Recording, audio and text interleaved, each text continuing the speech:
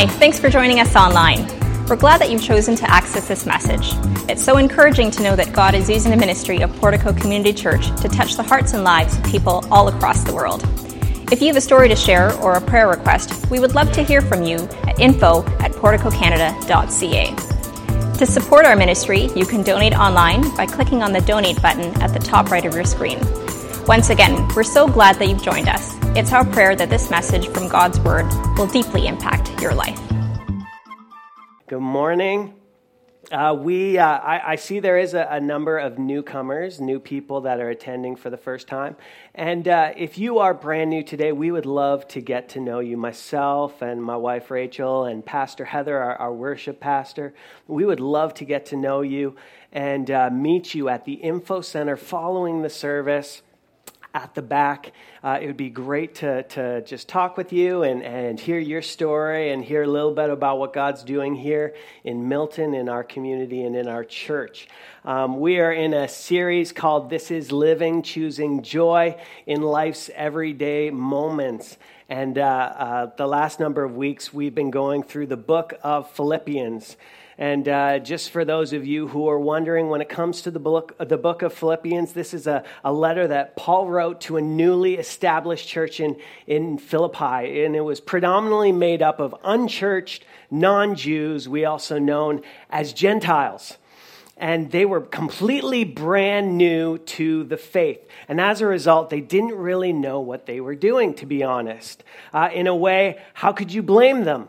Right, what it looked like to be a follower of Christ hadn't yet really been defined or worked out completely. This was a newly established way of life, and no one was really leading this movement at the time. These people just believed in Jesus and believed that he had really done a work in their heart and transformed their lives in such a way that they wanted to live different.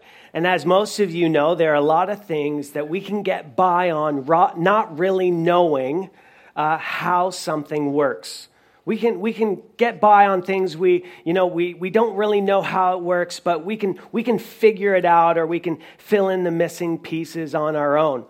But then there are things that I would say are just don't evens. Things that are don't evens. Things like driving.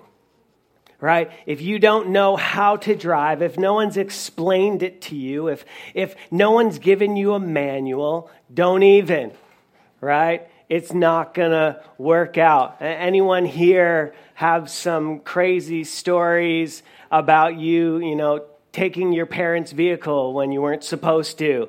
Yes, I see those hands. Yes, absolutely. Right? That's a don't even, right? We have other don't evens like maybe it's asking someone out when you don't really know what you're doing.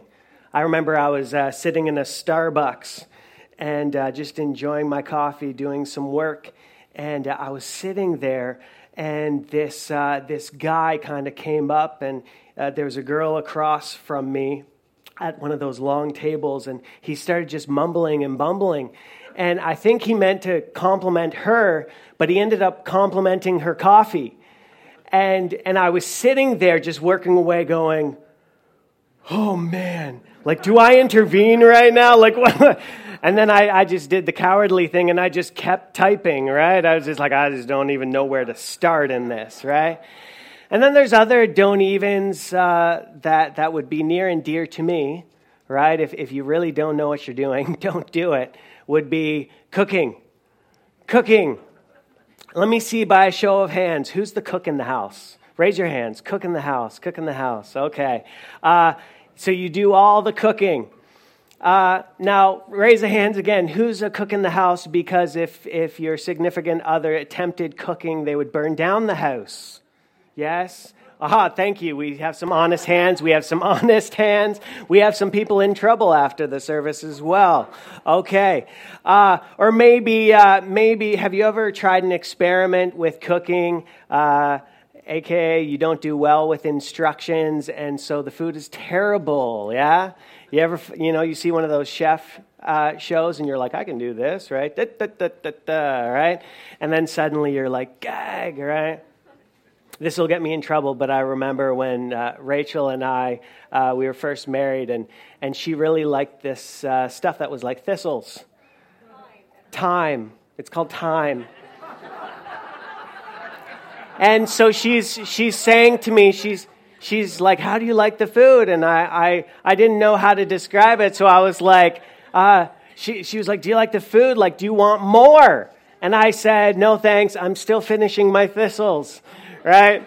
I'm in so much trouble. Okay, moving on.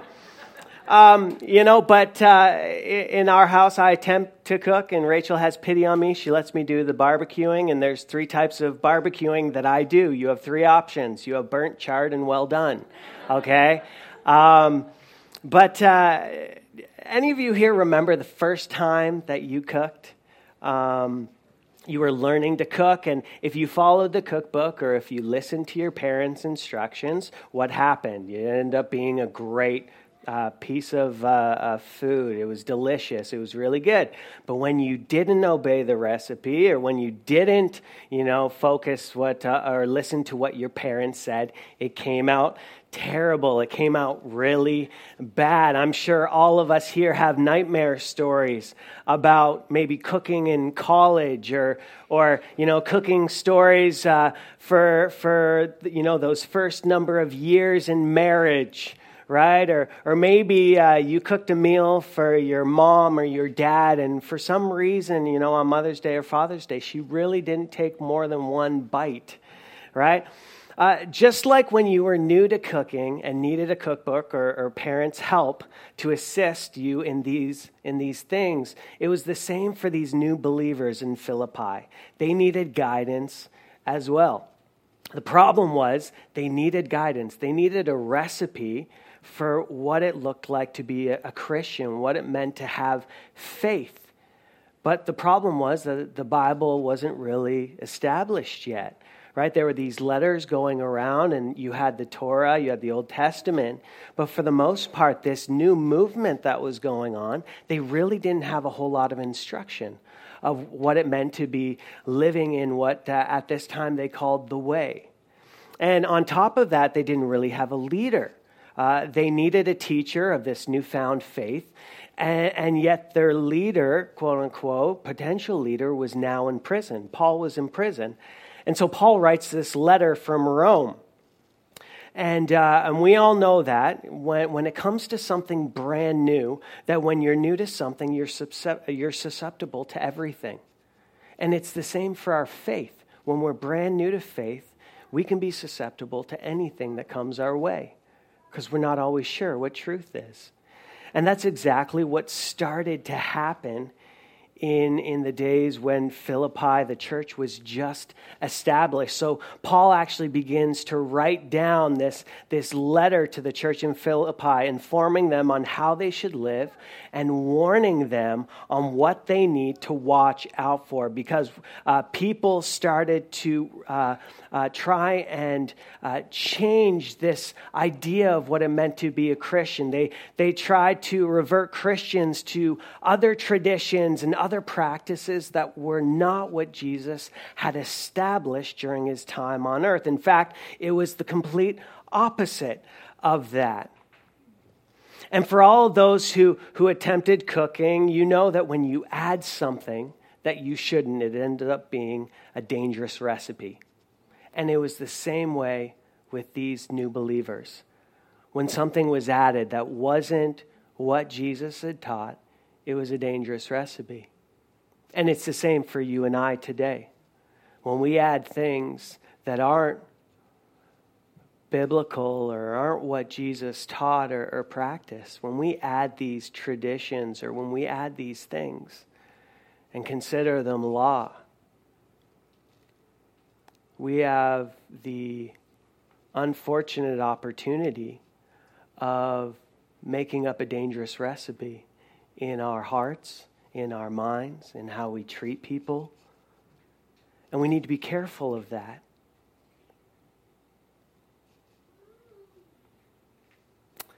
And so today we're going to look into that. We're going to look at the Church of Philippi. We're going to see what was going on at the time. And we're going to see what we can glean and learn from them, from what Paul taught them. So open up your Bibles to Philippians 3. Philippians 3, 1 to 11. For those of you who use your Bible apps, I know that we've been having some troubles today. So if there's any mistakes, just have a lot of grace with us. I'm pretty sure that's in the Bible somewhere. Just be patient. If you got a pen or your neighbor's got a pen, just borrow that. But please take notes. There's some really good stuff in this book. And so we're going to learn just what Paul had to say about these dangerous recipes. Philippians 3, starting in verse 1, he says this, "Further, my brothers and sisters, rejoice in the Lord. It is no trouble for me to write the same things to you again, and it is a safeguard for you. Watch out for those dogs, those evildoers, those mutilators of the flesh. For it is we who are the circumcision who serve God by his Spirit, who boast in Christ Jesus, and who put no confidence in the flesh, though I myself have reason for such confidence. If someone else thinks they have reason to put confidence in the flesh, I have more. Circumcised on the 8th day of the people of Israel, of the tribe of Benjamin, a Hebrew of Hebrews in regards to the law, a Pharisee. As for zeal, persecuting the church. As for righteousness, based on the law, faultless. But whatever were gains to me, I now consider loss for the sake of Christ. What is more, I consider everything a loss because of the surpassing worth of knowing Christ Jesus, my Lord, for whose sake I have lost all things. I consider them garbage, that I may gain Christ and be found in him, not having a righteousness of my own that comes from the law, but that which is through faith in Christ, the righteousness that comes from God on the basis of faith.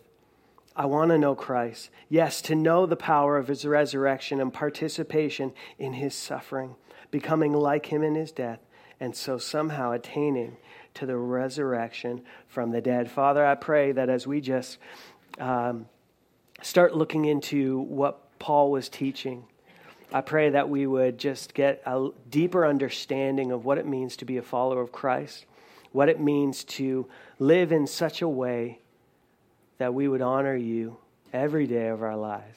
We pray in Jesus' name, amen. The first thing that we can take away from Paul's warning to the church in Philippi is don't be deceived by counterfeit teaching. Don't be deceived by counterfeit teaching. In other words, don't be tricked by fake teaching, by fake news. Things that sound right or even look right, but are actually wrong. They're false. Don't be deceived by these things. Paul knew that with this newly formed faith, people would be vulnerable to other voices claiming to speak truth and distort it in hopes of leading others astray or get them to follow their own beliefs and traditions. Let me ask a question right now. Who are those in the room right now that when it comes to things in your house, you like things done a specific way? Yeah, right? When someone does something that you think is the wrong way, at first you're just like, I'm just going to be chill. I'm going to relax right now. I'm not going to think about it, right? And then they do it again. And what do? You go, right? And they don't hear you, they're in their own world and they continue to do. And then you kind of creep up and you just go, hey there, what you doing, right? I find I always do this with my son, right? Right now we're learning blocks and we're trying to stack blocks, but he likes destroying blocks. And I'm like, hey buddy, this is the point, all right? But many of you, right, you know exactly, for those of you who have siblings or you've been, you're married, you totally get this, right? Those first years of trying to figure each other out, and you like things a certain way, done a certain way. And when it's not, what do?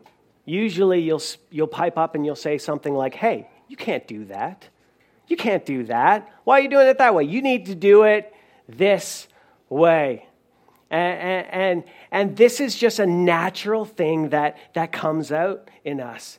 And this is what started in the church of Philippi, is these new converts to Christianity, these new converts to faith. They started living in such a way that wasn't wrong, but it wasn't the way that the Jews had done it. And so the Jews are seeing this, and they're like, hey, wait, you can't do that. You can't be like that.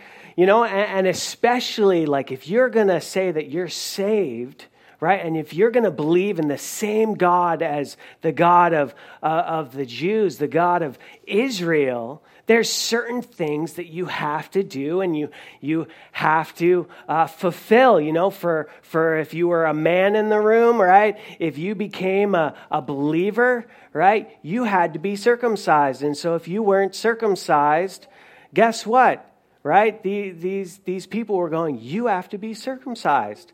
And so clearly attendance that Sunday was very low, right? Because they just didn't want part of that, right?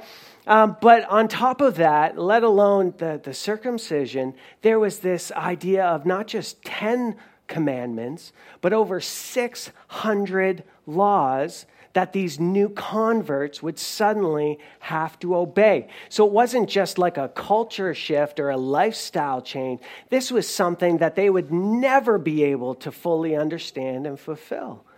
And so the Jews are seeing this new church in Philippi doing these things, and they're going, you can't do that. You need to start doing this. You need to start living this way. It's not about faith. It's about works. It's about what you're doing, what you've done. It's about who you are, right? It's being circumcised. And that's where Paul steps in and he goes, excuse me, nope, right? Paul intervenes in this moment and he says, hey, watch out for people like this. And this is why Paul starts writing these letters. Because he sees people doing this. He sees them trying to revert to these traditions and this lifestyle that isn't what Jesus was teaching in the time. And so he says in Philippians 1, he's like, hey, I don't mind writing this to you and sharing it with you again. Because, hey, you know what? That way of life, this isn't the way of life that Jesus was teaching. And he actually goes on to warn them, saying, watch out for these dogs. Watch out for these dogs. Now, Randy Jackson penned it great, right, when he was saying, hey, you're my dog, right, in American Idol. It's not like that, right? This was a very bad term. It was actually used predominantly towards people groups that you just didn't like. It was almost racist in nature. It was very offensive, and he was saying, you dogs, right? And he was trying to be intentional with this. He's saying, listen, like what you're doing, what you're trying to make these people be, that's not good, right? You're a scavenger. You're not like a pet that we have, right? You're a scavenger trying to prey on the weak. And so Paul actually says, watch out for these dogs, these people that will try and change you in ways that suit them, not actually that suit Scripture. And so Paul understood that one must safeguard their faith from outside voices that would try and deceive people with counterfeit teachings. They'll say things like, this is what it means to be a follower of Jesus. But it's actually not grace-based at all. Maybe some of you in the room here, this has been your story. You've had people speak into your life saying, this is what it means to be a follower of Christ. And yet in their whole talk, there was never any grace in it. It was all law. It was all religious-based, not faith-based. And this is something we actually need to check for ourselves. Are there traditions that I bring to the table, to this place, that aren't exactly scriptural? One thing that always seems to pop up is things like dress code, right? We think that, to be a Christian, you have to dress this way, right? You have to wear a suit and tie, and you have to be like this and act like this. And a lot of the times, there's no scriptural, there's nothing in Scripture talking about it, Sure, you want to look good, right? I want to look good, right? All of you look good, right? But when it comes to scriptural standing or where it is, it's often, we have these traditions and we implement it on these people. And it's like a burden on them to the point that they really don't want to come to church because all they know about church is it's that place with tons of rules. And often it's rules that we've made up. And it's not based on grace and faith at all. And the scary part is if you think about it, look at cults that we see in society today. How do cults turn people away from the good news? They give just enough truth laced with error. And sometimes we see this happen in the church. We give just enough truth laced with error. Hey, this is what it means to be a Christian because, right? This is what the Bible says, and we're totally taking it out of context. We need to be careful of that. 1 Corinthians 5:6 says, "Don't you know that a little yeast leavens the whole batch of dough?" Just a little bit of false, fake news skews things. It distorts things. It brings to light things that are not true and not what Jesus taught us. They use just enough scripture to deceive you, but not to free you. In fact, I would say there's more danger in people that use that scripture to deceive or to get their way than those who actually oppose us publicly. And we need to be careful of that because the good news is meant to free people. It's meant to free people from bondage, not to deceive people.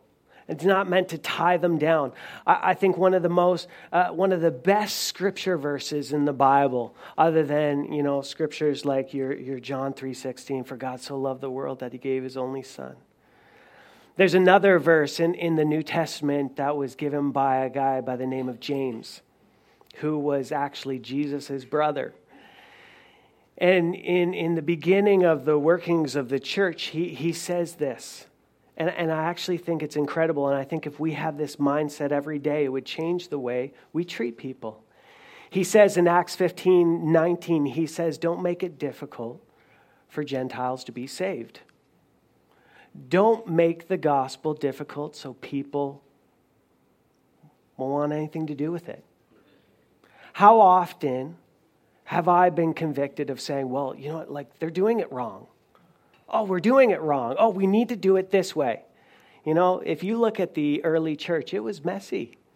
There were things people were trying to figure out, right? How do we live by faith? How do we live by grace? And at times it was really messy, but they figured it out. If it was good with the Holy Spirit, it's good with us too. And we need to remember to constantly have this mentality that we need to be projecting a faith, a grace, a gospel that is attractive to people, that doesn't make it difficult for people to know Jesus and want Jesus in their life. Because I tell you right now, the gospel is the best thing that anyone will ever hear about in their entire life. So how are we revealing it to people? How are we showing it in such a way that it wouldn't be difficult to them? The internet has opened up the ability to take in all kinds of teachings that can lead people away from the good news. It's also provided a lot of opportunities that we can get the good news out there. What we need to do now is we need to filter what we're really listening to, filter what we're looking into, filter what we're allowing into our lives. And this is why Jesus, before internet or all these things, Jesus actually speaks up and says to the disciples, he says in Matthew 10:16, he says, "I'm sending you out like lambs into a pack of wolves. So be wise," he said. "Be wise as snakes and innocent as doves." We need to live in such a way where we have wisdom, where we walk in innocence, where we're having a pure mind and a pure heart. we need to be aware of the counterfeit teachings. We need to be aware of the counterfeit teachers who try to invade our life, whether it is in the form of legalism or prosperity gospel or even self-help books. Right? You go to Indigo today, and they're predominantly self-help books. And we need to be careful of some of these things that will trend us away from the gospel. But most of all, we need to remember, we need to look beyond this, not just be aware of people who will try and get us away from the gospel, but we need to remember what Paul says at the beginning in verse 1 again. He says, rejoice. Rejoice in the Lord. What does rejoice mean? Rejoice means to put all your attention to one thing or one person. We need to understand that when we deal with all this counterfeit and fake news around us, we need to keep our eyes focused on one thing. Rejoice solely on one thing. And for us, it's Christ Jesus. We need to stay focused on God. Rejoice in the Lord. We need to understand that there's joy that comes with knowing Him. That there's security that comes from knowing Christ and applying His truths to our lives. Joy is the currency for all who put their hope in Christ. Not someone else's teachings or leadings, but in Christ. It's Him who's the joy giver. Finally, we need to make sure that we're not deceived by religious practices. The Apostle Paul was raised thinking that all his disciplines added up to something.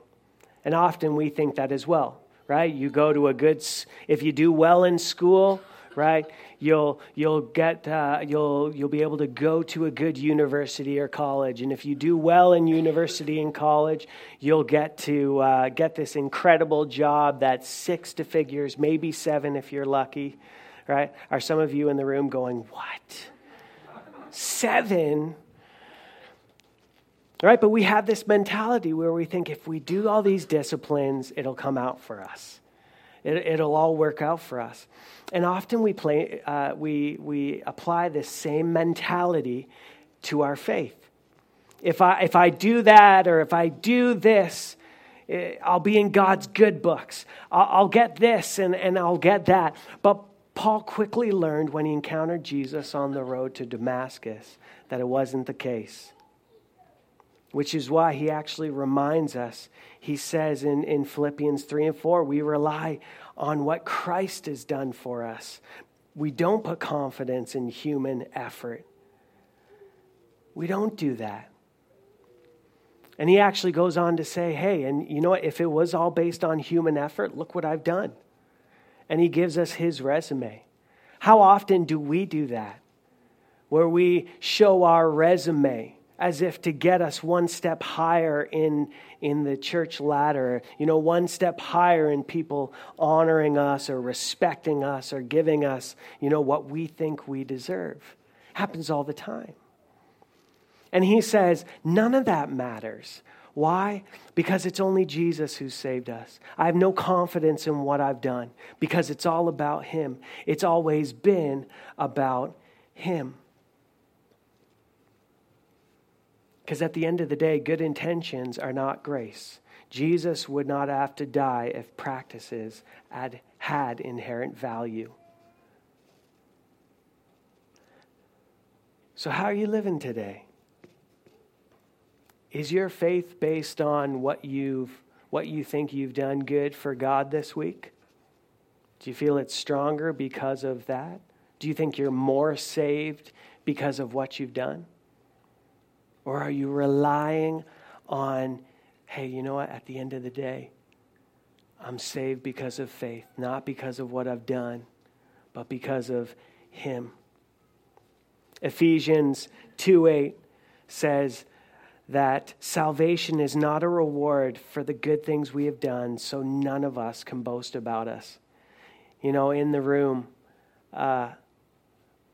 We can boast about a lot of things. Every week I boast with Aaron at the back about my fantasy football. I'm 6-0. What? Soon to be 7-0. And I boast about those things, right? And we all have something that we're proud of and that we boast about. But you know what? None of them are boast-worthy. There's only one thing in our lives that we can boast on. It is the fact that, you know what? I once was lost, but I'm now found. I was blind, but now I see. And it wasn't anything that I did.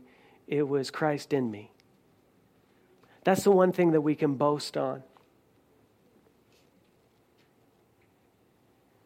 And I love what Paul says in closing, and band, you can come on up. Paul, seeing this immense grace, living a life that was full of religious practice, he says this in conclusion. He says, whatever were gains to me, I now consider loss for the sake of Christ. What is more, I consider everything a loss because of my surpassing worth of knowing Christ Jesus, my Lord, for whose sake I have lost all things. I consider them garbage, that I may gain Christ and be found in him, not having a righteousness of my own that comes from the law, but that which is through faith in Christ. One of my favorite quotes is if you see righteousness in me, it's nothing to do with me. It's merely a reflection of God's faithfulness in my life. It's always been about God. It's always Christ in me. It's Christ doing something in you that makes you so attractive to people. It's not the religious practice. It's not the way you dress. It's not the traditions that we have, although they can be good. They can turn us and make us focus our attention on God. But at the end of the day, it's Christ in us that makes the difference. And so I love how Paul concludes this. He says, I want to know Christ. I've done the religious thing. I just want to know Christ. Yes, to know the power of his resurrection and participation in his suffering, becoming like him in death, and so somehow attaining the resurrection from the dead. You know, some people get conned by counterfeit teaching. Some get conned by religious practice. The gospel is all about relationship. Anything that would limit or compromise our complete trust in Christ and his sacrifice is, as Paul says, garbage. So let me encourage you today, don't be deceived. Christ is your only hope. Don't be deceived. Christ is your only hope. He must become the passion of your existence. And we can do that. We can pray that like Paul did, right? I want to know Christ. And so today I want to just pray for you right now. Because often we can get into this routine of thinking this is what it means to do church. This is what it means to do Christianity. When all along we actually lose focus of who we're doing it for, who it's all about. It's about Christ. It's about knowing Christ, knowing his power, knowing his resurrection, knowing his truth.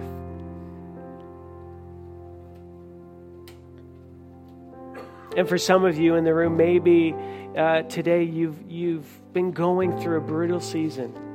And so you've lost focus of that, where you're more so just doing these disciplines, but the heart isn't there anymore. That faith is wavering. There's these major decisions or struggles that you have, and as a result, you've lost focus. And the great thing about the good news, the great thing about the gospel The best thing about the gospel is God loves you because he loves you. It's nothing that you've done to deserve it. He just loves you. And so when we just humbly come before him and say, you know what, God, I lost focus. I got into this routine and I forgot the faith element. I forgot the grace element, and I've been sticking with these traditions hoping they get me by, but it's getting me nowhere. I want to pray for you today. If you've lost focus, and if you're in the room and you know, maybe the good news is something that you're still working through and you're trying to understand, what is this good news? Here it is, pretty simply. Simply put, it's what I was saying before. God so loved the world that he gave his son Jesus, that whosoever believed would be saved. Our hope is Jesus. Our faith is in Jesus. My trust is in Jesus. And I pray today that you would put your trust in him too. Let's pray. Heavenly Father, I pray for everyone in this room, Lord, who's finding themselves in a place where they've lost focus. They've maybe even lost the faith. And they've just been doing this mundane routine, but it's not getting them through the day. They still feel hopeless and helpless. I pray today, Father, that as we just spend time right now, just as we're about to sing, Lord, that they would just readjust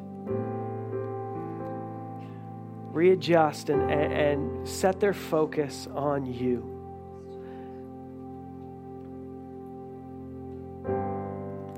Father, that the joy of the Lord would be their strength, not their efforts, not the traditions, not all these things. But Lord, that because of their eyes focused on you, they would find joy, that they would overcome because you overcame. Lord, that they would find hope and security in you. God, that you would be the center of their lives.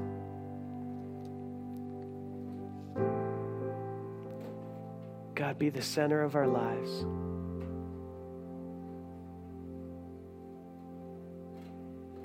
Be the center of our lives. In Jesus' name.